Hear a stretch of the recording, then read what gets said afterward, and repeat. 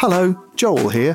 I've got a new book out. It's called Be Funny or Die: How Comedy Works and Why It Matters. And it's about how comedy works and why it matters. Why human beings tell jokes, and then what that tells us about being human beings. So if you're a human being and you enjoy laughing and then want to know what the hell's going on with that, it's probably a pretty good book to read. It's called Be Funny or Die. It's in shops. You can buy it. Ryan Reynolds here from Mint Mobile. With the price of just about everything going up during inflation, we thought we'd bring our prices down. So to help us, we brought in a reverse auctioneer, which is apparently a thing. Mint Mobile Unlimited Premium Wireless. How to get 30, 30, bit to get 30, bit to get 20, 20, 20, bit to get 20, 20, bit to get 15, 15, 15, 15, just $15 a month? Sold! Give it a try at mintmobile.com/switch. $45 up front for 3 months plus taxes and fees. Promo rate for new customers for limited time. Unlimited more than 40 gigabytes per month. Slows full terms at mintmobile.com.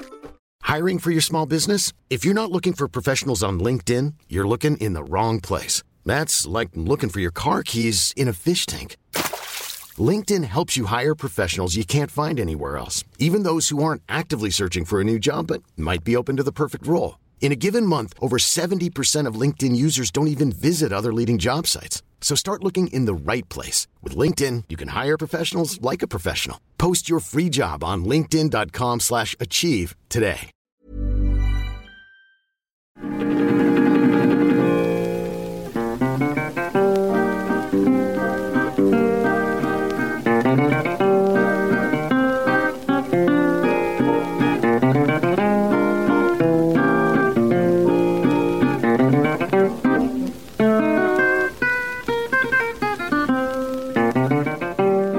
And welcome to Rule of Three, a podcast about comedy. I'm Joel Morris. I'm Jason Hazley. As usual, we're joined by someone who makes comedy to talk about something funny that they love. By taking it apart, maybe we'll learn something about how comedy works. Or we'll just quote bits from it and giggle until we're finished. Both approaches are valid. Our special guest today is the lovely Katie Wicks. Hello. Hello, Katie Wicks. Hello. It's me. You're here.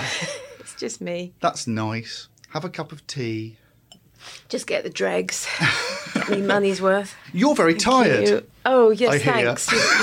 You could spot that, could you? I mean, you don't look it. No, you look Thank fabulous. you. Well, that's a little bit concealer for you. When I'm not working, when I say not working, when I'm not filming more, when I don't have a structure, I become very nocturnal very quickly. So have you I been... feel a bit embarrassed. I sort of do teenage hours. And it just feels like I'm not part of society sometimes. Are you like a night porter or a postman now? I wish that would be more useful. No, but I do find that my brain about 1 a.m. seems to ping awake, and that's when I get my best ideas, in quotes. Are you an insomniac? Do you know what? I'm sorry to get into this so early on, but it's a grief-related thing. Is it? Yes. So in the last 2 years, I think it's just related to a period of intense grief. That this is how it's manifesting. What your brain's processing at night? Well, no, I just think, this is really bleak, but I think it's being scared of waking up. Wow. Sorry, it's so bleak. Wow. Well, I think when you're not when your mental health's not great, I think you're scared of mornings because you open your eyes and you go, oh, shit, that thing happened. It's like a protection against reality, I think. But also, nighttime is like my time. No one's going to email me. It feels like magic time when I can sort of disappear into kind of fantasy life, and there's something so sobering and difficult about the morning. But I think that's what it is. There's a really pragmatic thing, and I know people who find it really hard to work at home because there's so much reality there. Even something as mundane as there's the washing up, there's laundry to do. And to create stuff, you need to be somewhere. You don't need to be sort of staring out at a beautiful unspoiled beach, but you need to be somewhere where your brain can be different and not caught up in the reality of dark it's all thoughts about environment. You're absolutely right. I've realised that. Like I went away, I did some writing in Venice this year, and God, I got so much done. I loved it. Because I was like someone in a film writing a novel. I wasn't at home writing. So there was that extra layer of one removed. Can I ask a probably stupid question at this point? Was it, because you're an actor and I'm not, so I don't understand how acting works, but did you feel you were playing the part of an author being in Venice? Definitely. You did? Yeah, but I read something recently. It was a study about before going into an exam, people were asked I think they were adults, actually. It was something about that before an exam, people were asked to act like they were a professor.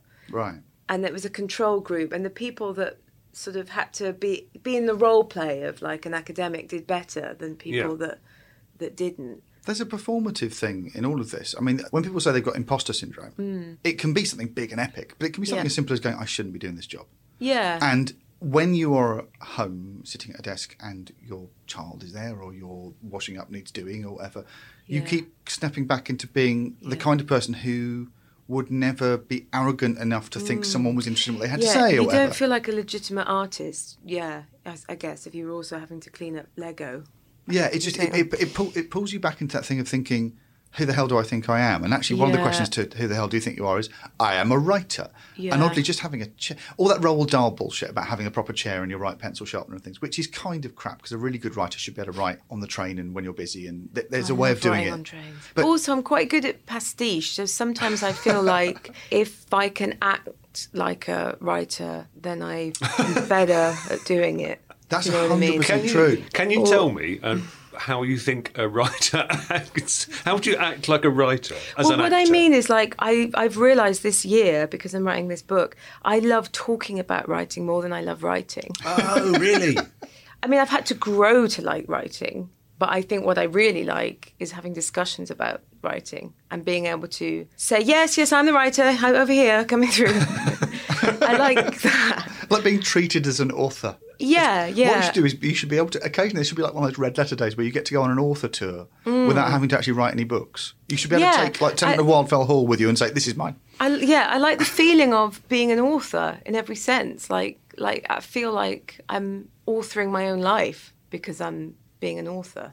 It feels like it's spilling over into real life. The weird thing it's made me is it's made me about 80% there now, because there's 20% thinking, do I need to turn this could go in a book. This conversation could go in a book. Oh, their way of standing is really, that's, really poetic. I'm going to make So you've tuned into that part of your brain that responds to the world like a writer. Oh, yeah. I've learnt so much this year. I really have. Do you take up, when you're talking about taking on the persona of a writer, is there a writer you're pretending to be? Well, this is it. I think what happens is I've read much more this year as well, and I've really honed my taste, and that's really exciting feeling. And I think what I do, and I think this is really common, I think, with less experienced writers, that I'm very influenced by whatever I just read. And whatever I just read that I loved is what I think good writing is. And I think subconsciously I'll try and write like that for about a week until I read the next thing and go, oh, no, that's clearly the way forward. But everyone's walking in the shoes of the people they admire. And it's all... Yeah. There's a vast misunderstanding, I think, of how much most writers do sit down and go, a completely blank page, a completely blank mind, and this is me. Most people sit down and go, I am Joe Rowling and I'm going to pretend to be C.S. Lewis for a bit. I'm going to pretend I'm writing the Lion and the Witch and the Wardrobe because I like that as a kid. Subconsciously or consciously, you're always in the shell of people you admire. I guess you don't always see your own scaffolding, do you? Like, you're not even aware of it sometimes. But there are some writers, you can tell it's, them immediately. It couldn't be anyone else. They seem to have real confidence in what they're doing. I have a suspicion, because I'm a cynic about this thing, that all that is I haven't heard of the people they're influenced by. I have the same thing with music as well. But I go, this is an amazing original band, and someone who's a real critic will go, oh, they're just so-and-so plus so-and-so. And you play those two things and you go, oh, all it is I hadn't had the same influences as those people, so I can't work it out. I think everyone... Actually, I do love it when writers talk about who they've read and so on. Like, have you ever read any Maggie Nelson? No. She writes kind of prose poetry, and she just references so many writers she loves. And so then when people sort of say to her, at book things like, well, who do you read? She's like, well, read my books. I tell you who I read. It's all in there. Wow. Like, I think that's really helpful to see her sort of path through. I get to the end of things and I always want to do, which is a stupid thing because it won't go in there. I always want to make the DVD extras to the thing I've written. Yeah. I want to have a little thing that you click on and it tells you who I was into at the time, and I can then do that sort of slightly Kurt Cobain-y thing of saying, hey, if you like my band, then these bands are worth checking out. It feels like a generous thing to sort of say, who I ripped off for this? Not in any shameful sense, but who this is a combination of. And you think, well, that's a pointless indulgence. But secretly, all you're screaming is, if you like this, you'll love this other stuff that I love. and you want to sort of pass on that enthusiasm. Well, I wish more people did that. Well, because people are worried that their secret will be sort of revealed if you went away and read this other thing. Yeah, at the end of Carter Beats the Devil, which is a great sort of high Victorian adventure novel, at the end of it, he goes, thanks, this book would have been impossible without Steve Ditko and Stan Lee. And you're like, what, Spider-Man? And then you go, yeah, that was like reading a Spider-Man. I thought that was literary fiction, but no, you're right. It was like a Batman thing. It was great. And it was at the end of the honesty of saying, it's just a comic book. And you went, oh, that's why I was having fun. And it's quite a nice thing, but I've not seen that in many books. At the end of it, it said, if you've enjoyed this, you may also enjoy it. Yeah, I've never seen that. That would be amazing. I know a couple of writers who've actually admitted to it. I mean, David Quantick, his last novel, which I really enjoyed, All My Colours, I sort of said, he wrote it really quickly in about sort of 12 weeks. Wow. I said, how did you write that quickly? Because writing takes ages. Great title as well. And it's a great book, but he said, I just pretended I was Stephen King. But he does that, doesn't he? I think he's talked about that. I've heard him say that. Yeah, no, I can relate to that. Yeah. And it gave him the confidence to go, well, I wouldn't be frightened of making this next choice if I was Stephen King. If I had all these bestsellers behind me, I would just confidently go into the next thing. What's great about that is that I think you're still being more you than you realise. Yeah. But it just opens the door, doesn't it, to allow you to, I guess, take yourself seriously. That we've come full circle. I think that's exactly what I'm talking about. It's like, I'm Miranda July today. Yeah, sure. I suppose you sort of have to, though, don't you? Because if you had to sit down and go, I've got to really be very me today, I don't think I know anybody who wouldn't struggle with that notion of going, what the fuck is that? I think it's a completely pointless notion. I've never understood what it means. It's an obsession with people saying I'm just being myself now. I find it meaningless because everyone I know has changed loads and continues to change. And I think it's getting less. I'd say I have about 7 quite distinct versions of me that I can fall into at any minute. I know them quite well. It's a sort of artificial thing. We were joking about this, saying there should be a moment in your life like a ritual where you declare who you are. And to make presents for you easier to buy. So you go, I'm really into Art Deco cat sculptures. And then everyone can just buy you those. It only matters when people get it wrong. It's such a lonely feeling when someone gives you the wrong present. I just feel very lonely because I think they don't know me. I thought they did. That is a fucking dynamite observation, I have to say. That really is. Like, that's the only time it matters about being who you are is when people get it wrong. And I get it a lot. People project all sorts of things onto me all the time. Who do they think you are? I think people, this is a weird thing to say out loud, I think people think I'm more innocent than I am. And it really annoys me. What do you mean? I think people think I'm wholesome. And I haven't really had a wholesome life. Is that because you're a performer as well and you play quite naive clowns a lot? I mean, I don't want to. I think I have, yeah. I'd like to not do that anymore. I think it's because I'm not myself much on telly, so people can project more, and I think it's that, and maybe being female, and I'm not a very verbose person. I think I'm quite self-contained, so I think people it doesn't always feel like there's space to say, actually, I don't think that. But it's easy for them to project things onto you. I think that's what's so exciting about writing. So this is a book. This is prose. Yes, sorry. So yes, exactly, prose, which is that was part of the imposter thing, is that prose feels so grown up and serious. And what happened? The mistake I made at first. So yes, I'm writing a book. It's prose. It's very memoir based. At first, I think I just thought, well, you have to write really long, grown up, like grandiose sentences and the most complicated words. That's what I was doing at first, because I felt so insecure that I thought people would think I didn't deserve to be given a book. And I slowly realised, like a really good friend of mine who I really trust, who reads everything for me, he put it really well. He said, it's better when you stop reaching. And the minute he said that, like, it all changed. That's brilliant. And I knew what to do. A friend of ours who was a journalist said that once, said you should look through. This is slightly year zero kind of advice, but he said, look through what you've written. Anything that stands out, whether it stands out because it's brilliant or it stands out because it's terrible, take it out. No. And I don't believe in that. I think the brilliant stuff, you should have a little bit of defence to it. But he was a journalist and he said the point is if I'm showing off, then I'm probably not saying it in the best possible way. And I went, oh God, that's really intolerant. But I think that's interesting. But I like the idea of anything that jumps out at you probably needs looking at. But then for me, a brilliant bit would just mean a bit where it felt honest or it felt really precise in terms of what I was trying to say, and I couldn't get rid of that. I have a problem with clarity. I think that sounds I was going to say I have like poetic tendencies, but that sounds terrible confession. Scarves. I walk upon Rolex. the heath. Yep. But what I mean is, like, I'll always be drawn to Autumn. like quite a watery, metaphor that feels very like long-winded and beautiful, quote unquote. And someone will go, "Oh, I thought you were talking about a shoe." Be like, "Oh no, sorry, I meant it's." It's actually quite scary because you realise the way you think is, different to how you saw something isn't how it's. Yeah, and just the fact that I don't even know when I had the right to be angry about something, that's quite scary. Wow. From reading it back, it's like, oh yeah, that actually was quite shit. You're right, and I was just writing it in this quite detached, like, and then they did this, and I did this, and they did that, and someone's analysed it and gone, oh no. And I thought, oh yeah, oh no. One of the things that I found like most, it's an ongoing process of growing up almost. Yeah. Is that when I was younger, I thought that my life was the vanilla, the default, the standard one, because of boring, and culturally, as a white middle class male, culture is designed to make me think that I am the standard. Yeah. And only when I grew up and I realised that other people had different lives and my life looked different to them, it's a huge leap forward, which you might have when you're younger. If you feel different from birth, you might go, well, my life is different. So it requires analysis and thinking about.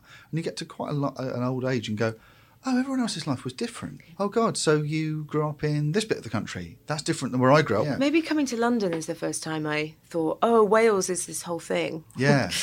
That isn't London. Yes, it is. Wales is a whole thing. It made me feel yes. like, oh, right, that's sort of significant somehow. That's an identity that isn't, that's very different from, like, I don't feel English at all, because I'm not. No. And really, I find them a bit cringe, but I did that DNA thing. I did after I think because my parents had died, and I sort of thought, well, that's it, no more stories. And I sort of wanted to know more. Right. I know so little about our family tree. Although, interestingly, the sort of Welsh version of Who Do You Think You Are got in touch about doing it with me a few years ago. And I said, yeah, in theory. And I think what happened, I might be completely wrong, is they went away and researched it, found nothing interesting and dropped it. I think that's what happened, but I didn't check. But that's the story I've told myself. That happens a lot apparently on that show, doesn't it? Yeah. I've heard several stories. I won't name names of people who just the production just had to say to them, "I'm really sorry, there's simply nothing interesting in your family tree." When I talked to at my dad's funeral, I met family members I'd never met before, and one of them said, "Oh, you had a great uncle that used to roll down the street in a barrel," and I thought, well, how is this not on telly? For God's sake. Like, what were the producers thinking? They could have got me to get in a barrel. They could have filmed me going down the hill, exactly the same hill. Is it possible that he left no paperwork behind? Is the kind of guy who rolls down the street in a barrel might not leave a big paper footprint. He sounds like the sort of person who's fairly eligible for a Darwin Award, doesn't he? Family secret. I think he's off-grid. That's the problem. I think it was some sort of race. That's brilliant. But then weirdly, my gran always said she was the first woman in the Midlands to wear trousers. How did she know? Fucking she was mad. Knocking on doors. Anyone else seen a woman looking like this? No? Just me then? Oh, she was nuts.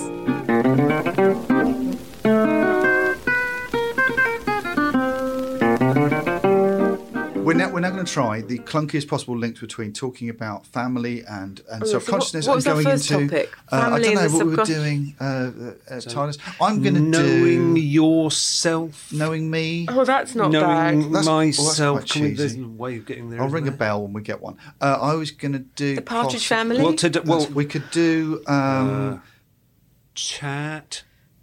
having a Subconscious nice we were talking chat. about. Young. Hang on, Yeah. I tell you what. I'll Although- go to the. Why don't we go to the toilet, and when we come lovely back, we'll stuff. pretend this didn't happen. Yeah, Yeah. there's nothing there. I think we could just pretend to go to the toilet, couldn't we? Right. Okay. Right.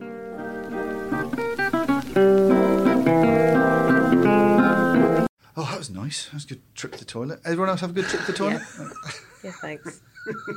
I've got a stain. What were you doing in there? Staining. Yeah, it's quite good. Staining myself up. So what have you brought in for us to look at? Oh, so for quite specific reasons, actually, I wanted to talk about, other than it just being funny, was Knowing Me, Knowing You, the TV series.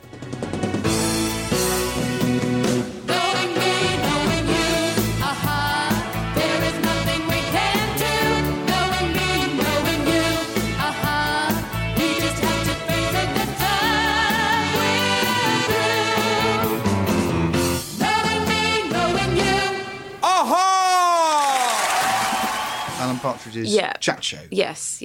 It's the first time he was on TV, I think, wasn't it? He was on the Day-to-Day as a sidekick. And that was before, wasn't it? Yeah. This was his first solo outing, wasn't it? That's right. I was in school when it came out, and I think the thing about it, well, there's so much, but I think the main thing about it, I haven't picked it because it's the funniest thing. And actually, it felt very dated when I watched it last night, but we'll get on to that.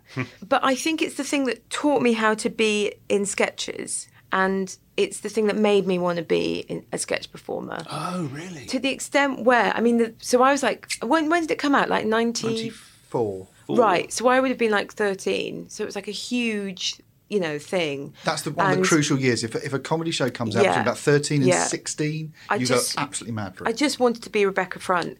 But I think I'd studied it so much that then when I got to be in this time with Alan Partridge, one of those people on the sofa, I knew exactly what to do because I'd been watching it from 13. It was like a language I just slipped into. I kind of knew how to react so that it would be naturalistic but still aware that you're in comedy but not like tread on his patch. I sort of thought, this is like, I just feel like I've been waiting to do this since I was 13. You work at the clinic where I went, but I didn't see you. Oh, no, but I could see you on the monitor. Right. And do you enjoy it? Yes, I love it. It's very rewarding. Right. Why? Well, something about observing patients as they sleep. I feel like I'm a guardian angel, watching over them, protecting them. But how are you protecting them? Well, in that they're in my charge, so I could harm them, but I choose not to. So I suppose in that regard I'm protecting them from the darker side of human nature that is within us all. Susan, great having you on the show. I don't have any more questions. Simon, do you? No. Good. I'm going to let you go. I'm happy to talk more. You don't want me to stay for the phone? Nah.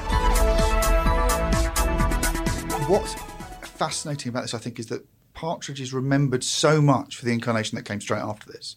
I'm Alan Partridge with Lynn and the Travel Tavern. Yeah. The depression, the realism, the very, very on the back foot, naturalistic, almost documentary style that then gives you The Office. And he's remembered as the sort of the father of David Brent. And what's forgotten is that just before this, he was doing this very, very big, very variety show, very Ellie, Saturday night level of performance with sketch performers around him who are all absolutely brilliant, but in a heightened audience setup. And what's amazing is that the character could exist in both those modes, very, very big and very, very small. Ladies and gentlemen, Alan Partridge is now totally hypnotised, totally in my control. Is that not so, Alan? Yes. Let's just put that to the test, shall we? Alan, when I say the word owl, I want you to be that owl you mentioned a moment ago, emitting a pellet and feeling very happy with yourself. Owl. Ooh.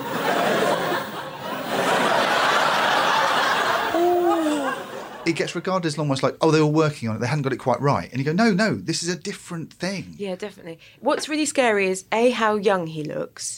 He does, He's about doesn't he? 32, I'd say. But playing someone who's supposed to be... Yeah, because he references Fernando being at Cambridge already. So he's old. Yes. So he's, pretending that he's, like, in his 40s. And that's what was so people... I feel like everyone's made this point before, but how he's become more Alan Partridge as he gets older is perfect. He's sort of almost in drag as an older man. He's like, it's a bit of Dame Edna that he's dressed up as Alan Titchmarsh, as a middle-aged man in golfing slacks. I love the fact that Patrick Marber's in it and you forget that he was an actor before he was a playwright.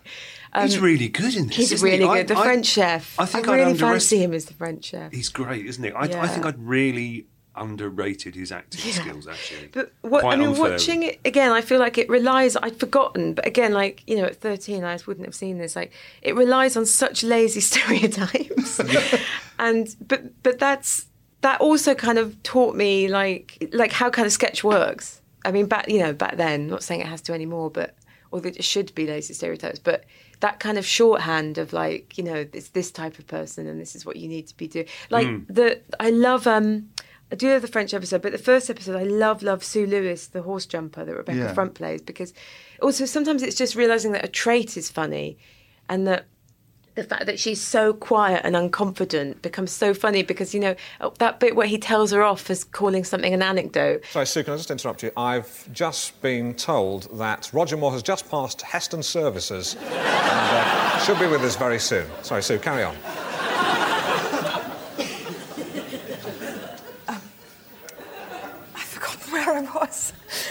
Where was I? I've absolutely no idea. Well, that's not working. Abandon that. Go on to the other story. I remember. All right, go back. Right. Also, the thing I loved about it was... It's the guest who's brought nothing. Yeah, because it takes the piss out of TV, and I used to love anything that showed behind the scenes, because my parents were kind of in the biz. They trained as actors and then gave up and worked in theatres backstage, basically. So I'd go with my mum to pick up Dad after work, and I'd be allowed to walk around the empty auditorium in this theatre in Cardiff, and if I found sweets or 20p's, I could keep them. And I used to be allowed to sit in the lighting box and press a button when like the sort of Chinese circus would do something. It was so exciting. So I loved anything from a young age that was like, oh, I'm part of I know how it works behind the scenes. And also the fact that, because it was so much about the veneer of trying to keep it going, as it still is on this time, and then it falling apart and guests being shit. And also it took the piss out of those old chat shows. You forget. Which I forget exactly. This is almost this comes out, I think, when this comes out, almost the only chat show on TV that's still doing this is Clive Anderson is still doing it. It's almost like this comes out after Wogan, Aspel, Harty, Parkinson. Yeah. They've sort of stopped making them by the time this comes out. So oddly, unlike On the Hour and the Day Today, which gets a pass for being very, very modern and cool because they kept making news like this. Weirdly, this is like Smashy and Nicey. They do this and then you can't make this chat show anymore. So weirdly, when you watch it now, you go, oh, it's really old-fashioned. You go, no, the show it's parodying was really old-fashioned. They stopped making it in about 94, 95. Yeah. And then you get Graham Norton comes in and reinvents it as a sort of a way of avoiding... The guest booking on this is such a good piss take of how guest booking used to be, that Wogan would turn up and not know anyone. But also, who would be thrown at I didn't realise from watching the Vivienne Westwood documentary recently that really happened. So when the French episode when Rebecca Front plays that amazing version of Vivienne Westwood type, and she plays it so well, She's like her brilliant, posture, isn't like she? I didn't in the Vivienne Westwood doc they show that exactly happened. They laughed at her clothes. I mean, if they don't stop laughing, I shall tell the next person not to come on. Oh, dear. You're not to laugh. You can laugh. You can laugh, but look as well. It's really great. Is this a winter collection? Yeah. I've never met this response before. So, just as the plaster boots here impede, the bandage kilt liberates. This waistcoat covered in corn plasters, are they used? Oh, for goodness sake. Not. Don't be so ludicrous. Sorry, I'm being told I'm ludicrous by Mrs. Whippyhead.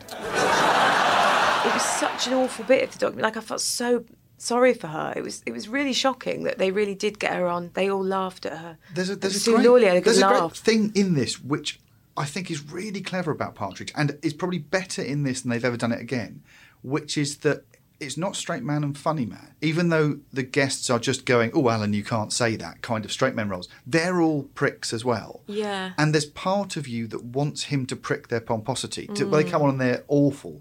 This awful man is your voice to say you're being difficult to interview. So weirdly, you like and hate both sides of the double act in the sketch. And it's really odd. You want him to say, you're a pretentious cow to her. And then when he does, you go, oh, don't say that to her, because she's just trying to be an artist and you're a Philistine. I want to cheer his sort of lack of pretension and his Middle Englandness, weirdly, when I should hate it. See, I don't think I reacted like that. I think I was always on the guest's side because what I found really thrilling about it was that the French episode, that kind of mixture of low and high art, I found really thrilling because it's like him trying to cope with an avant-garde clown troupe. It's so amazing because I felt really like I knew that world quite well because I had to I got traipsed around having to sort of around art centres as a child watching things like that, and I found it really thrilling that of course he that sort of small-mindedness he wouldn't know how to cope with. And even that bit when Nina Vanier in French says he doesn't understand how to deal with an artist of your calibre. He's not on your level. Yeah, and the fact that all they've done is just some smutty mime stuff. And Ben is in it also, amazingly. That was a treat. I just thought it was really rare. I found it thrilling that you'd get references to philosophers and stuff in the middle of this show when I was 13. And that's an irony that I think Jacques Derrida would appreciate. Oh, certainly. And Jacques Derrida regularly dines at my restaurant and indeed regularly appreciates the irony. Who's he?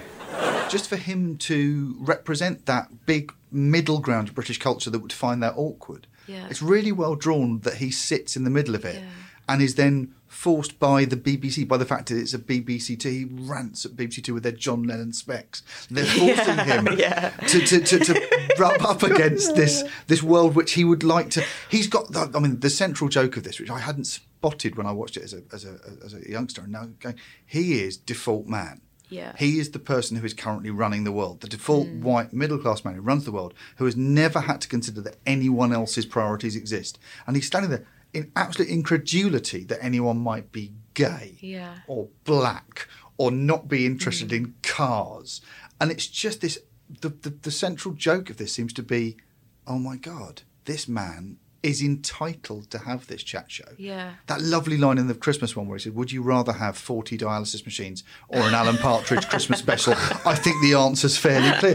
That assumption that you want to hear that man, it's a really quite a subversive point that he's constantly facing down people who represent a wider world. And he's going, no, just me. And blind spots. Interestingly, the new Alan thinks he's woke, but isn't. I feel like that's the new joke. Well, I suppose he's had to catch up, hasn't he, basically? Yeah, but he still kind of gets it wrong. But I think now he thinks he's... That was Neil and Rob Gibbons' observation. They said they wanted to make him more like Cameron.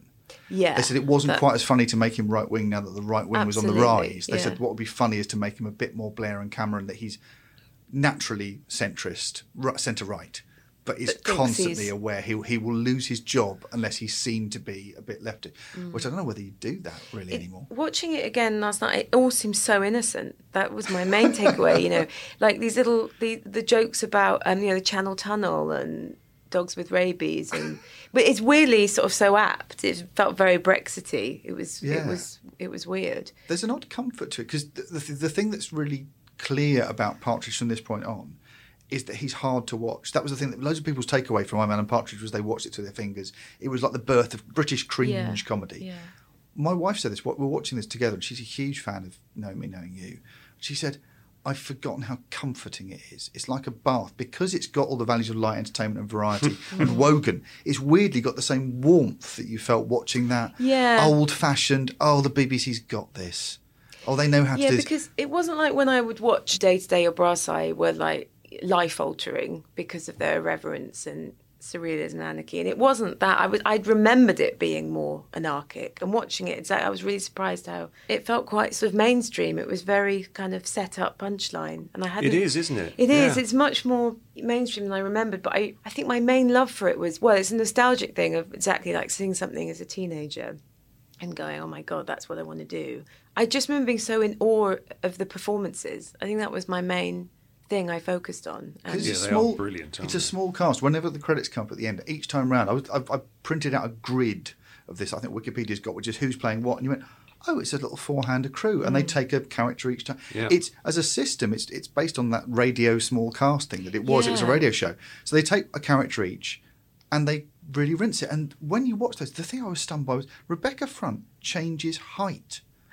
Sometimes she's tall and sometimes she's small, and it's just physical. When she's the American singer, she's tall and sexy. That. Yeah, and all those little observations about how naff daytime telly can be, and the falseness of it all, of like the veneer of the showbiz veneer. I was talking to a friend, the writer Ian Greaves, and he gave me a lovely observation, which was, he said, I think the chemistry involved in making Knowing Me, Knowing You is to do with Armando Iannucci and Steve Coogan having different interests. Armando is fascinated by how TV works, and he wants to show you TV being deconstructed. Steve Coogan is fascinated by the vanity of this awful person. When you combine those two things, you've got TV technicality and vanity sort of blended in together. The TV has allowed this man to exist, and in this strange bubble where he might think, even though there's no content on his show, he keeps saying, do you love my show? And the subject is, why would anyone love this show? There's a great moment, again, it's in the Christmas one, where a load of Sea Scouts come on to pull a giant cracker for a record,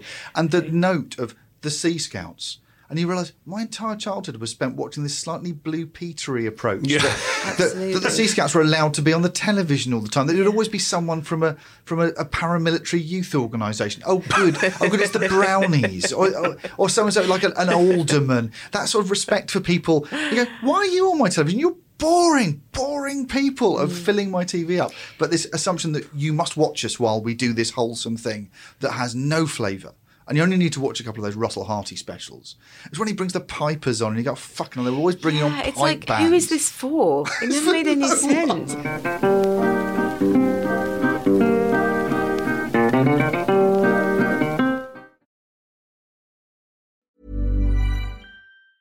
Ryan Reynolds here from Mint Mobile. With the price of just about everything going up during inflation, we thought we'd bring our prices down. So to help us, we brought in a reverse auctioneer, which is apparently a thing.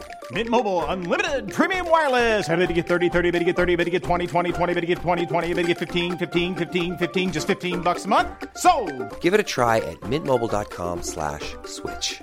$45 up front for 3 months plus taxes and fees. Promo rate for new customers for limited time. Unlimited more than 40 gigabytes per month. Slows full terms at mintmobile.com.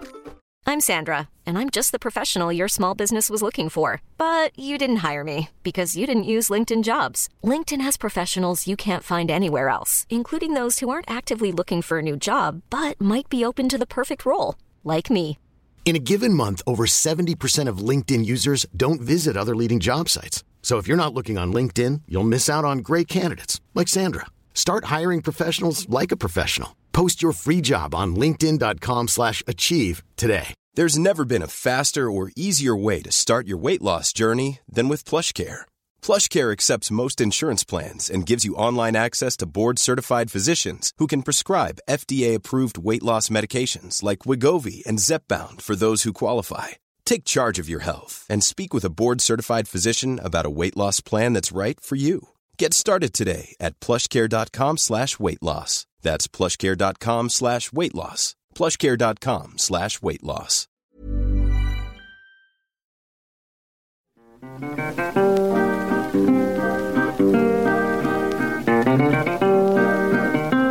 I also loved the whole Glenn Ponder thing throughout. Oh, gorgeous. I was always obsessed with that. The names of the bands. Let's get to know my resident house band, Glenn Ponder and Chalet. Glenn Ponder and Debonair. Glenn Ponder and Ferrari. Please welcome Glenn Ponder and Glenn Ponder and Savoir Faire. Ipswich-based hotel lobby wine bar band, Glenn Ponder and Lazarus. Glenn Ponder and Bangkok.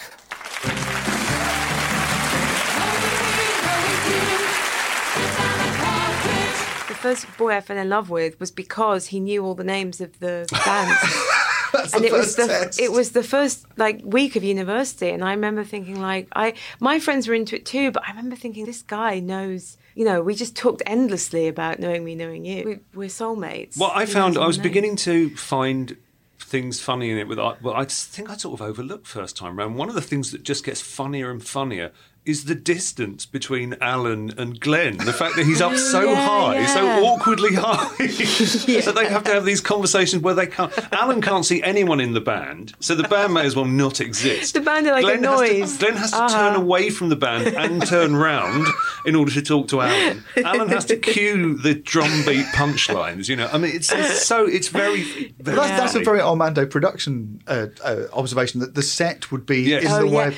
What it does. What's the one where he goes up on a scissor lift? That's the one where he finds out that Glenn Ponder is gay, isn't it? And it goes down really slowly. But do you remember? Did you go to the screening of this time when there was a Q&A?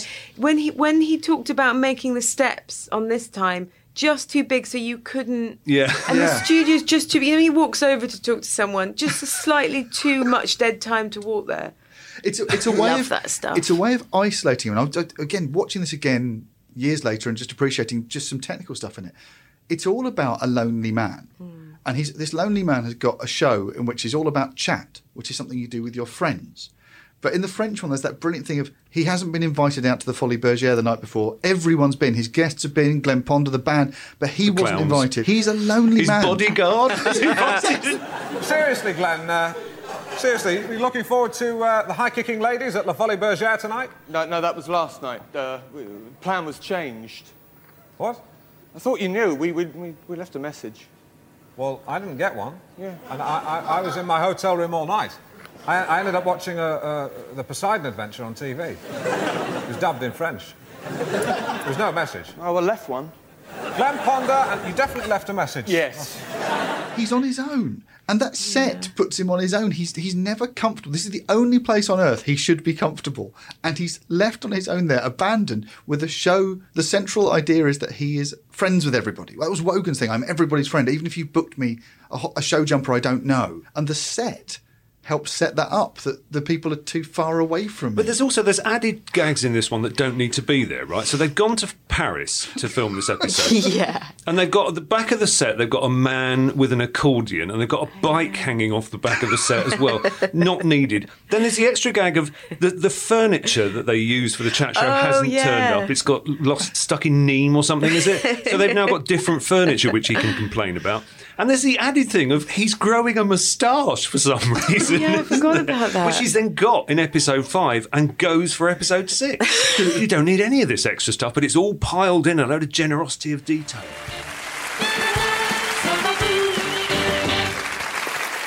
Bonjour. Bonjour, bienvenue to Le Monde. Why am I speaking in French? Well, it's because tonight's show is coming live from Paris.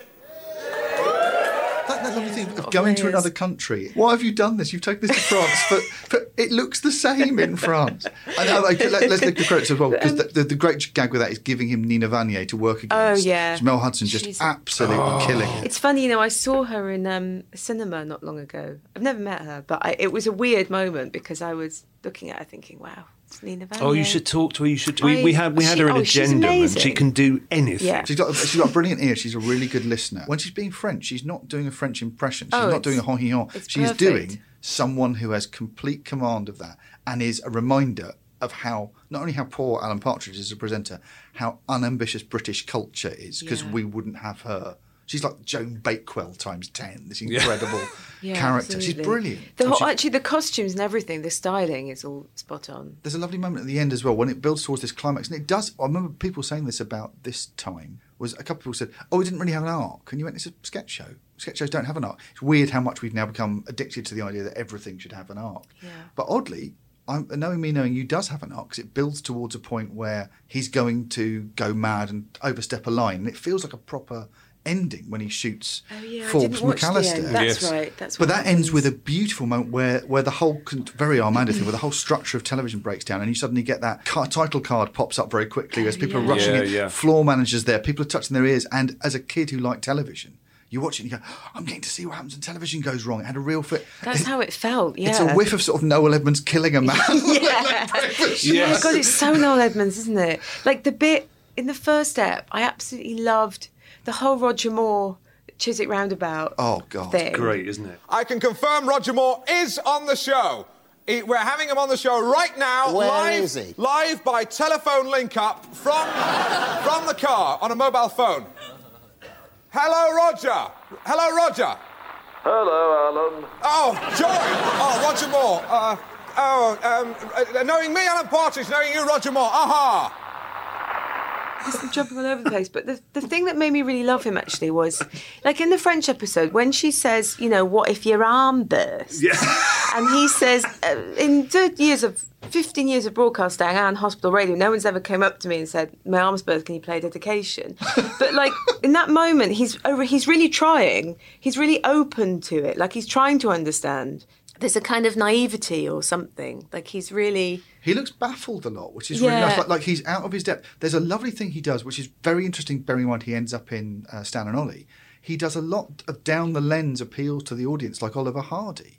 There's a lot of him looking at the audience going, who are these nutters? You're with Middle England, you're with me, these people are mad. And he does a lot of down-the-lens stuff. And I hadn't noticed how much fourth wall breaking he's doing because he's got a camera to look down. Yeah, and like when he's eating the bollock and stuff like that. Yeah, what? How has this happened? There's a feeling, it's a very pre-Brexit feeling of going, this world that you forced upon me, the 1960s, progressive culture, I didn't ask for this, and I don't think any of us did. There's a real... He's kind of speaking for that boring little man who gets the Screwfix catalogue. What I love is how threatened and frightened he is of everything. I'm obsessed with that, because it's his fear in his eyes of everything. And also just, like... the fear of his own show, like going, it's like that Richard Madeley thing, isn't it? Of just kind of grinning and bearing. Richard Madeley is always the person who he's compared to, And again, my missus did some work with Madeley and said the difference between Richard Madeley and Alan Partridge is that Richard Madeley is happy.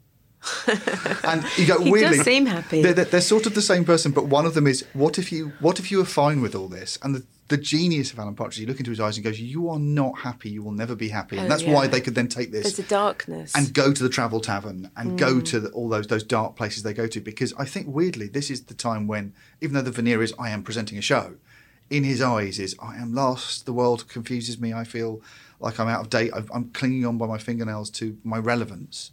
Yeah. There's an existential dread in his eyes that you could then do a whole There's series a about. Desperation. Roger! Roger! Roger! What was so incredible, doing the latest series was, I was really scared. It was a bit overwhelming just because it felt so significant because, I've been watching it from such a young age. But I was filming in the afternoon, so I met him as Alan. He was already completely AP'd. And just to be that close to him on the sofa and, like, just little details, the salmon pink socks, there was just so much I was, like, noticing and loving, and it just felt so surreal and a bit. I had to really kind of, talk to myself and calm down. I mean, it was nice that in my scene, like, Tim was there, who's obviously a really old friend, and that made it that kind of, was like having stabilizers a bit. But I've talked to Tim about it, and he still, like, freaks out and has to, sort of say, okay, just don't think about it too much. But he's like without. There's no one like Alan Partridge. There's no one who's been around for the whole of our lives. No. Basil Fawlty is there for 2 series, and David Brent's there for 2 series. This is a character who's been through longer than Hancock, longer than people you can bet. He's just been part of our lives so long. And to be clear, it is Alan Partridge that is the slightly intimidating. It's not Steve Coogan that's freaking you out. Is it Alan Partridge? Yeah, I think it is, because then after the screening, Steve came to the pub and chatted to us all, and no, that was easier, actually, somehow. That was easier. I think because I got there and he was already Alan, it was too much. It was quite a high-pressured situation because I had an auto cue, which is quite a skill in of itself, but there were lots of last-minute changes, and they were throwing in, line change. What happened is we kind of read it as is, and then very quickly, like, the more you did it, it would just become, going off-grid and improvising, and it was just changing so much. There wasn't much time. It wasn't like, oh, go away and learn this new bit. It really felt like high-pressured, nerve-wracking. Was he making lots of changes as you went? Yeah, and there was just this feeling of, it wasn't, not overtly, but just this feeling of there wasn't time for you to kind of make mistakes or ask questions like there is in like normally when I'm in that situation. You feel like it just felt like you were secondary to this force of nature. And you were just that, you kind of knew what to do. I mean, I feel like he works with such amazing people around him, but everyone sort of knows there's a balance between you and Alan you have to get right. And I think it was just weird. I felt like I instinctively knew I knew what he would want because I'd watched it for so long. But also being so close to his, like, micro reactions are incredible. Like, I think it's all in his eyes. He does that a lot more now than he did knowing you, doesn't he? Yeah, he's like really honed he seems so comfortable in that character that he could be in any situation. But it was hard not to laugh, obviously, but being that close to just his reactions, I find so incredibly funny. But he's had years to learn this. Again, it's like a language, isn't it? This is almost like a music hall term. This is the kind of thing that you'd expect someone who had like 50 years being, or the Crankies, almost like you had 50 years honing. I'm trying to think of actors who've had a whole life being one thing. The Chuckle Brothers. It tends to be those kind of big musical actors, or Mrs. Brown even.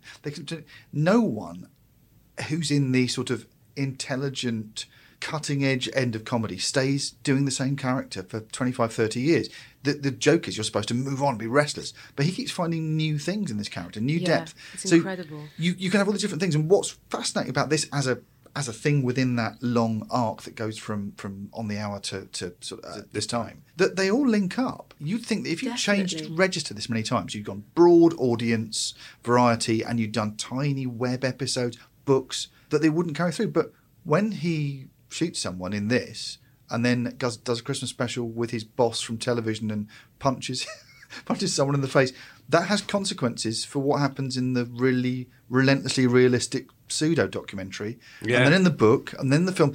Yeah. The canon, the world is like Doctor Who or something. It's been all... They've got this entire world they've built. It's they've mad. talked about that, haven't they, the brothers? I've heard them talk about, with the books, that they would constantly go through archives. It's like EastEnders. There's a great big Bible for Alan, but has existed in all these different things, from sketch show to broken comedy to feature film. They all hold together, and the thing that holds them together is that Steve is in the centre of that and knows what he's doing, owns this character and has all the backstory, is in the eyes. You've been staring at those eyes since 1993, saying, what's going on behind his eyes? Well, and the answer is horrible shit. There's an interesting origin story to Knowing Me, Knowing You, which I didn't know, which was that it was Patrick Marber's idea. He said to Steve, I think you could do more with this character. And Steve Coogan said, I don't think I can. I don't think you can do anything. So Patrick Marber sat down with him and interviewed Alan Partridge. And he said that's when Steve began to find that there was some hinterland to this character, and there was something there he could build with.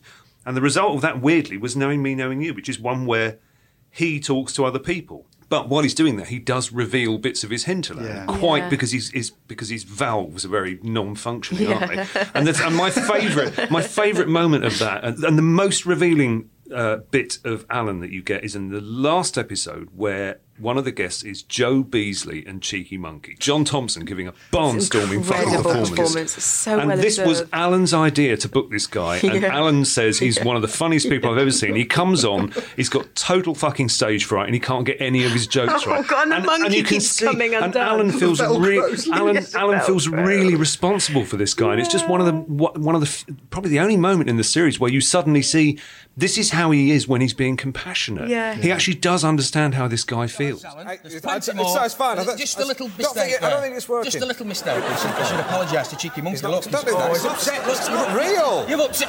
Oh, look, he's upsetting me. It's not real. Don't touch it! I'm sorry. You've got a big problem. If you've got any sense of dignity, your act is really poor. If you've got any sense of dignity, you'll leave the stage. I'll make sure you get a round of applause. Now, come on, quick while you're ahead. Come on. Ladies and gentlemen, the wonderful Joe Beasley and Cheeky Monkey. But also, the extra level in that is that he's booked him because he was on a Ho season's away break. He was at some holiday camp. Oh God, my parents used to do that. They used to always come. This was a real defining moment of my childhood. My parents would go to some posh do up west or to some holiday camp and come back and say, "Tell you what, the entertainment there was much better than you get on the television." And you kept wanting to say, "It won't be. You were just drunk." And also, it's nice to be at a live venue. It won't be better than Little and Large. It will have been the same or worse. Otherwise, they'd be on television. It is really revealing, you're right, that Alan went out and that's his idea of amazing entertainment. That's really telling, that he saw that monkey act and was, drinking wine and laughing. Brilliant in that, isn't he? It's ideal. It's that's a piece of performance as well. I think there are moments of this which trying to get the monkey's paw the Velcro together. Come on, and then taking out on the monkey, angry. You made me forget my jokes. Yeah, you made me forget. You made me forget my jokes. It reminds me of the Louis Theroux with Orville, when he gets a bad review and starts blaming the duck. He starts off going, the duck made me, and then by the end of the doc, he's like, fucking duck.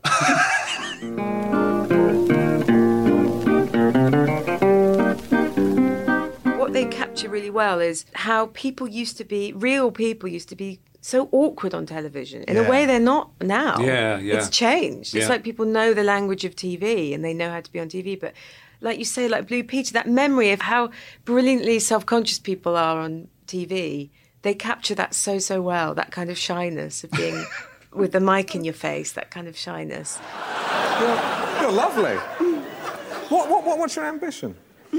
Well, I'd like to work in television. Really? Yes. Great. Well, we should have a chat. After the show. You're all staying at the Holiday Inn? Oh, well, the other girls are, but I'm staying here at home with my mum. Right, OK, right. You could just go back to the hotel for a drink, just a quick drink, and, we get your taxi home afterwards. I'll speak to your mum if you want. OK. Right. Lovely. No, we'll have a chat afterwards. Thank you. Good luck. Thanks. Yeah, the sexism is really... It just feels like a really convincing, realistic level. Like, when it was only recently I saw that Parkinson interview with Helen Mirren. Helen Mirren, and it's so shocking. Do you think, I mean, you are, in quotes, a serious actress? In quotes? Yes. What do you mean in quotes? Well, it's because it's a kind of cliche people say. But do you find, in fact, that this, what could be best described as your equipment, in fact, hinders you, perhaps, in that pursuit? I'd like you to explain what you mean by my equipment. Come on, spit it out. I meant your figure. My figure? The question was, do you find that your figure hinder you in your pursuit of the ambition of being a successful actress? I'm a serious actress, because serious actresses can't have big bosoms. Is that what you mean? Well, I think that they might sort of detract from a performance, if you know what I mean. Really? It's so hard to believe that was as recently as, Well, this is 94, 70s. So this is basically at the cusp of Britpop and lad culture. Yeah. And it's quite a savage takedown of saying, you think you're being rebellious, suddenly saying you want to be all carry on and smutty again.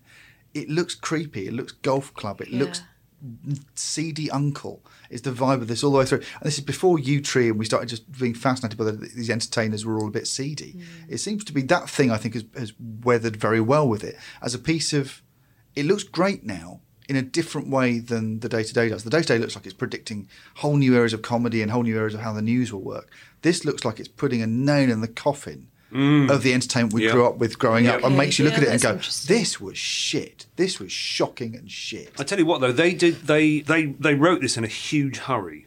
They talk about it on the commentary, but they had watched quite a lot of Russell Harty. I mean, there are sequences especially in the Christmas episode, that are lifted directly from Russell Harty. Right. But Russell Harty was weirdly such a charmless person to have a chat show. When the Scottish punk band come on, that amazing bit, that felt like, was it the Sex Pistols? Yeah, it Bill felt Grundy. like a bit of a reference to that. Definitely a nod to that. But it was. I think I've already said this, but it seems so innocent, weirdly, like that they were meant to be the most rebellious. Well, there's a whiff of Sinead O'Connor would have been doing that, and then ripping up the post palm thing. There's a feeling of going, handing out pears. We've got Doom McKeon as well being she's brilliant. Incredible, and even the song feels really.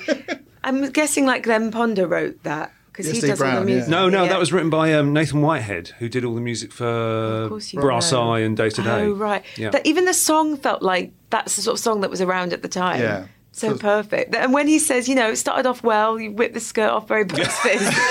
And then... arrives, she says, hello, Ray, and smiles politely as she blows him away.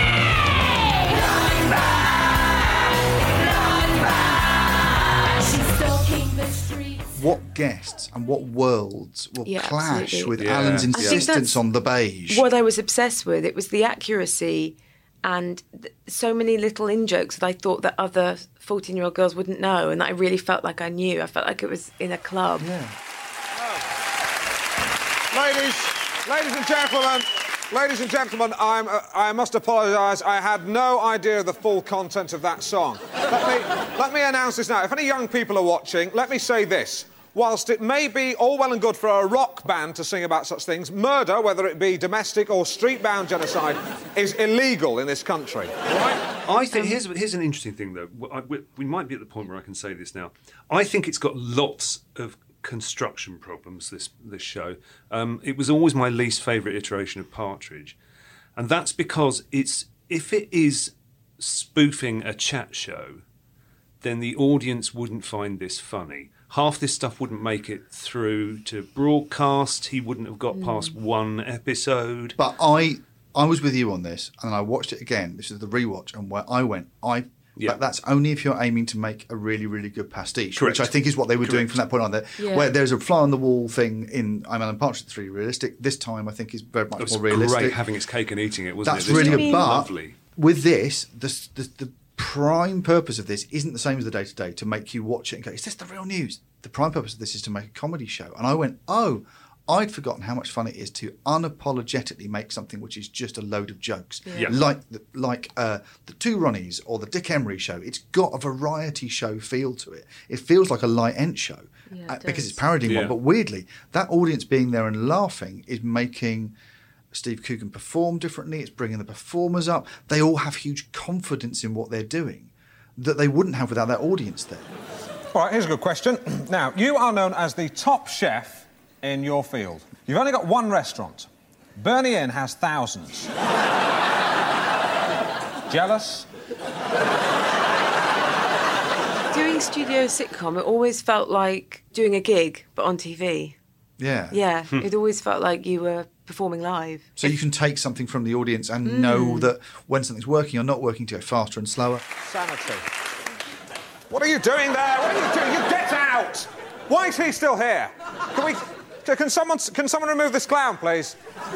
Where's Steve? The other thing to say is that the writing on this is fucking glorious. It's absolutely glorious. It's so quotable. Yeah. It's so constantly quotable. I'd forgotten. You're not ordinary, you're French. But it's really clever. Really clever, yeah. And that hysteria you couldn't do if a live audience wasn't there.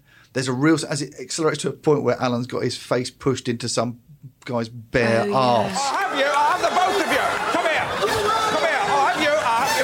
Right, I'll have you.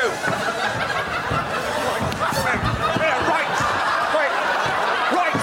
And on that bombshell, it's time to say, knowing me, Alan Partridge, knowing you, my guest, if you want to write in, then do so. Good night and aha! That can't happen anywhere except in this slightly unreal format of there being a live studio audience laughing at the thing going wrong. Most comedy that came after this, because of the influence of I'm Alan Partridge and The Office, went for, OK, the most important thing is this should be believable. And I like the fact, looking back on it, that this isn't believable. It's true and honest, and the characters are all true and honest, and the performances are all true and honest, but I don't believe it's happening. But actually, that's not spoiling it.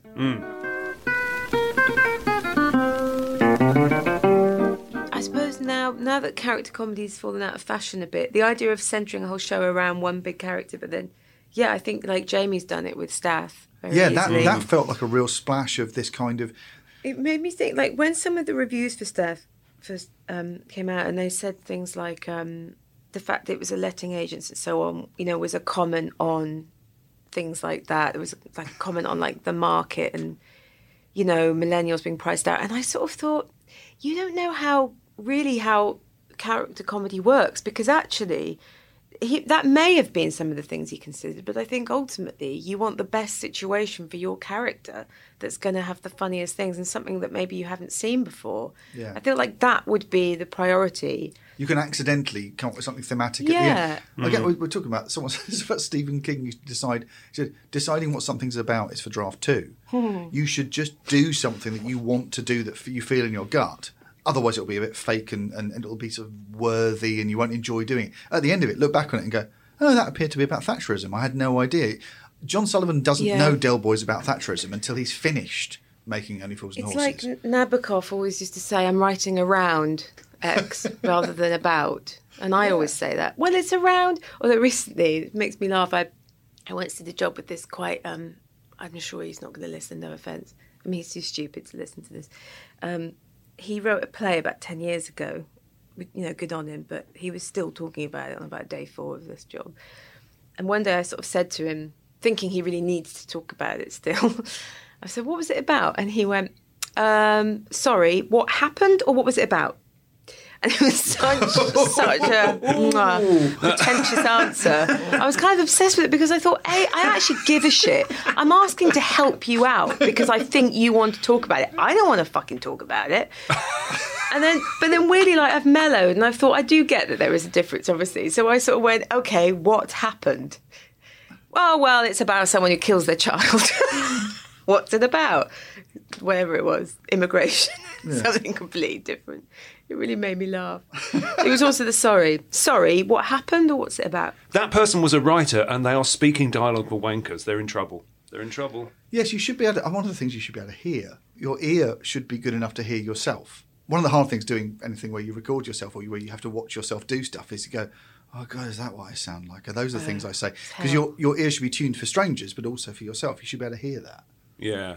We don't hear ourselves maybe like other people, do we? Maybe that's the key to... God, I've suddenly thought of something really pretentious. I'm going to say it out loud anyway. Go for it. Maybe that's the key to what's brilliant about Alan Partridge, is that Alan Partridge can't hear himself at all, but Steve Coogan can hear himself, and he pours all of that into Alan Partridge. This is therapy for him. Yeah. And it's really good. And I think it's really necessary for him to put the worst parts of himself into this. Well, that's why I think that's why you can get away with such purple writing in places like this, because some of it is just like I've written some down. I'm going to quote bits and giggle. That's part of the rubric. Yes, please. Until recently, in the oatmeal kingdom, hobnobs ruled the roost. You write lines like that and go, "This is." Which episode is that in? He's so into Boasters. Boasters. His description of Boaster biscuits is unfucking believable. It's brilliant. It's the Christmas episode. Oh, okay, great. When the police turn up at the end of the last episode and they're standing at the corner and say, knowing me, Alan Partridge, knowing you, the police, I forgot about that. Under his breath, while the titles are rolling and everyone's singing. Do I have to go? I have to go. I have to go now. Yeah. I forgot about that.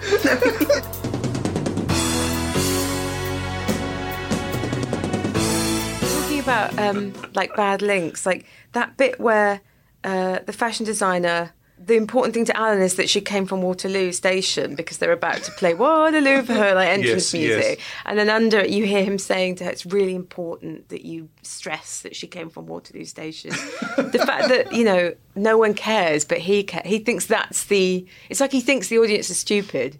Well, I think there's a feeling all the way through with the links and the shit jokes he throws to Glenn Ponder. And the nice subtext of this is that he has followed the rules of how you make one of these shows with a couple of crap puns, some links. Yeah. He's done it all. And he thinks that's enough. And he thinks that that's what entertains a crowd. And you're watching it going, I'm not entertained. And you realise all those monologues you've watched with jokes you didn't find were funny, all those award speeches that weren't funny. The number of times you've been given this bland, dry Ryvita of entertainment and said that's enough. He's thinking, but I'm doing all the things I'm meant to do. Yeah, absolutely. Why isn't this enough? And it's like a cargo cult where he's replicating things he's seen in Light N. And it's quite a savage joke there because it's saying, you put up with this shit. It's as savage a joke as the day-to-days. Yeah, why are you accepting news? It's like the Stuart Lee quote, isn't it, about being spoon-fed warm diarrhea? There is a rage in this at that entertainment. And it's kind of... What's strange looking back on it is it forms the headstone. Yeah. Because no one after this really did this very much again. And I think that might be why, if you show it to younger people, they go, this is just a bit shit. You don't realise it's because the thing it's parodying was a bit shit as well. Yeah, I think that's it's... I think they've become too savvy about TV and how it works. And also the fact that TV's change it. We no longer have the front, like the desperation to keep it up, the kind of, it's all going well. Things being casual and going wrong is much more acceptable on TV. Yeah. It feels like there's not that sort of energy to keep up the pretense anymore. It's true. There's a thing about just the way the theatricality of it. It's got an open fourth wall and there's an audience outside the fourth wall, which is the thing that makes this unique in the Partridge canon, is that there's an audience there reacting to it. And then the next thing he does, the fourth wall, the set for Alan Partridge had 4 walls, which is really unusual for a sitcom. So he was behind, he was hidden. And there's a feeling that this is the one where you're seeing the front-facing Alan performing how he wants you to see him. And then the next show that comes out, he's hit. This is the behind the scenes. This is the one that really felt to a modern audience, we're seeing behind the scenes of a celebrity. But this has got a real value in saying, this is the front face these celebrities want to show you, and it's shit.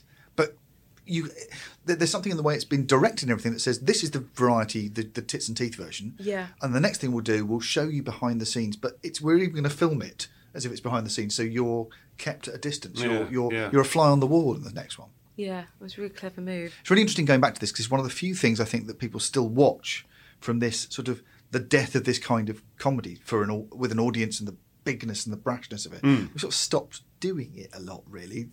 It's split. Clever people's comedy is done single camera and is a bit low and people get cancer in it.